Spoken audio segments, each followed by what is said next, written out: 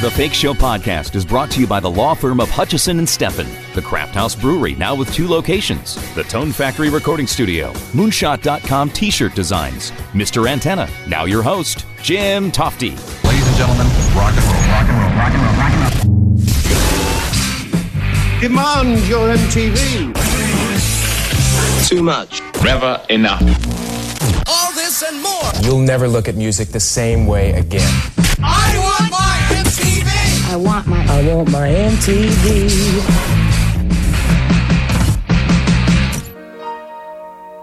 It was August of 1981 that MTV launched with the words, "Ladies and gentlemen, rock and roll." "Video Killed the Radio Star" by the Buggles would be the first video that aired on MTV, and the answer to a trivia question for years to come. Maybe a better question is what played after the Buggles song, and that is "You Better Run" by Pat Benatar. The channel would eventually transition into some good programming and some bad stuff too that was far away from the original idea of a radio station on TV. Mark Goodman was one of the original 5 VJs on MTV, and I've got him on the line right now in New York City to talk about that 40th anniversary. Hello, Jim.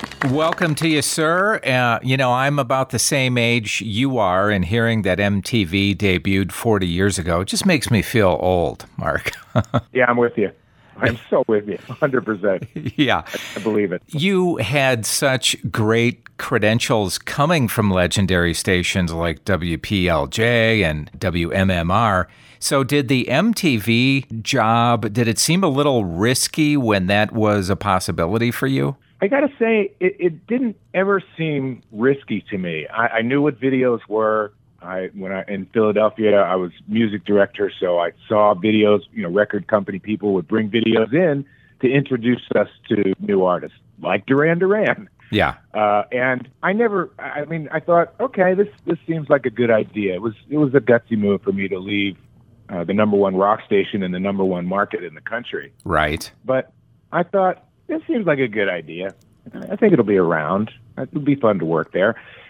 I had no idea, of course, that it would become the cultural phenomenon that it did. I could never have guessed that. Happy accident.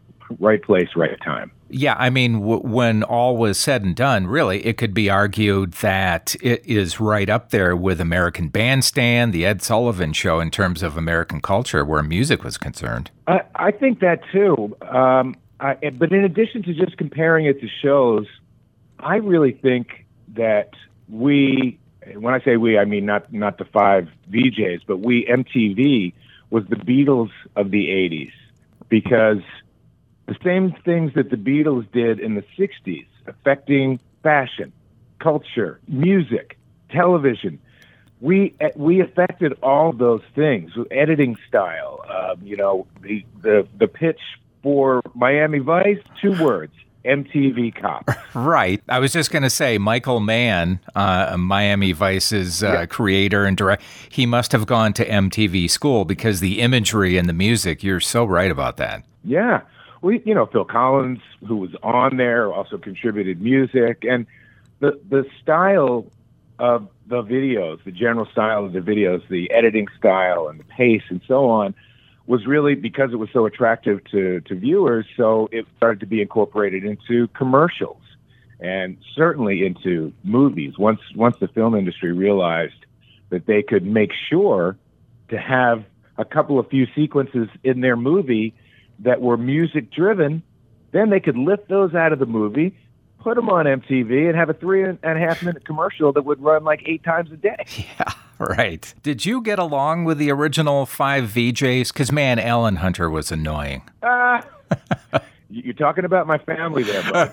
So you got to be careful. I know. I took the risk of asking that. Well, having said it, though, Alan in particular, and this is, and I should say, Alan and I literally are best friends. Right. There was actually a little celebration last night for the anniversary, and a lot of former folks were there. Alan and I are literally best friends. We worked together on 80s. But when he first joined, he wasn't really a rocker, He was into sort of light jazz, Pat Metheny and stuff like that. And he used to he was an actor. So he used to do things on the set that I just didn't understand, and we didn't get along. Okay. He was doing one day he was doing something with finger puppets on set, and I'm like, what is that? Nothing to do with anything. And I came on. My show was after his. I was recording after him, and I came in on the set. And in my first segment, the finger puppets he was playing with in the last break, I took and I tennis racketed them off the set. It was like, boom! Okay, you'll see Alan here tomorrow.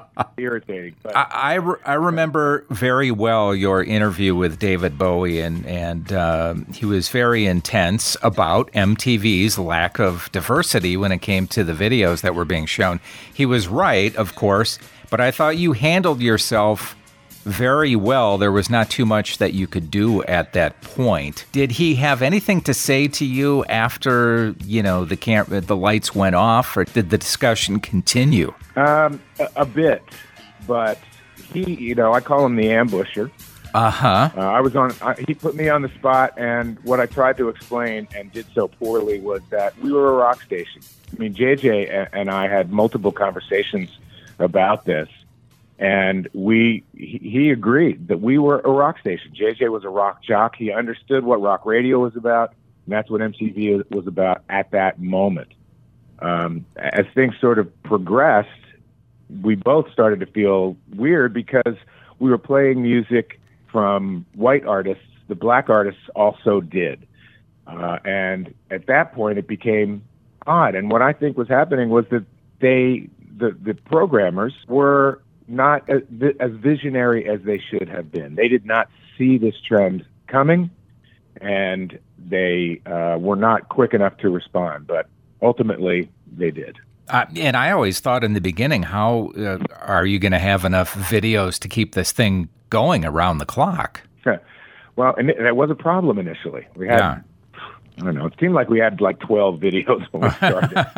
But I think we had a couple of hundred. When you break down a couple of hundred videos to 24 hours a day, 7 days a week, it's really not a lot of videos. But there were a lot more. And as soon as we started to really click in the United States, which was relatively quickly, within 6 to 8 months, people were really noticing what was going on. And more people started to make videos, even if they were just, let's shoot a couple of songs at our concert and send them to MTV. We started to get more.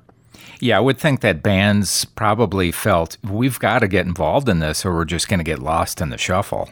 It became, within the first couple of years of MTV, it started to be a sort of a standard thing in artist contracts that there would be a provision for a video budget. That important. You were breaking stars, future stars. I mean, Madonna certainly took great advantage of this, and you talk about Duran Duran. What was Madonna like in the beginning of this thing when it came to promoting and stuff and going on set, you guys interviewing her? Yeah. I have to say, Madonna, well, I'll quote what she said to me. I interviewed her when the first record came out.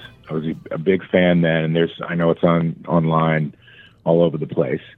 And she was, cute and coy and right. was Madonna, was very much Madonna. And I saw her after, this is previous to Like a Virgin coming out. And then I saw her after the release at a show. I was interviewing her backstage in show Miami.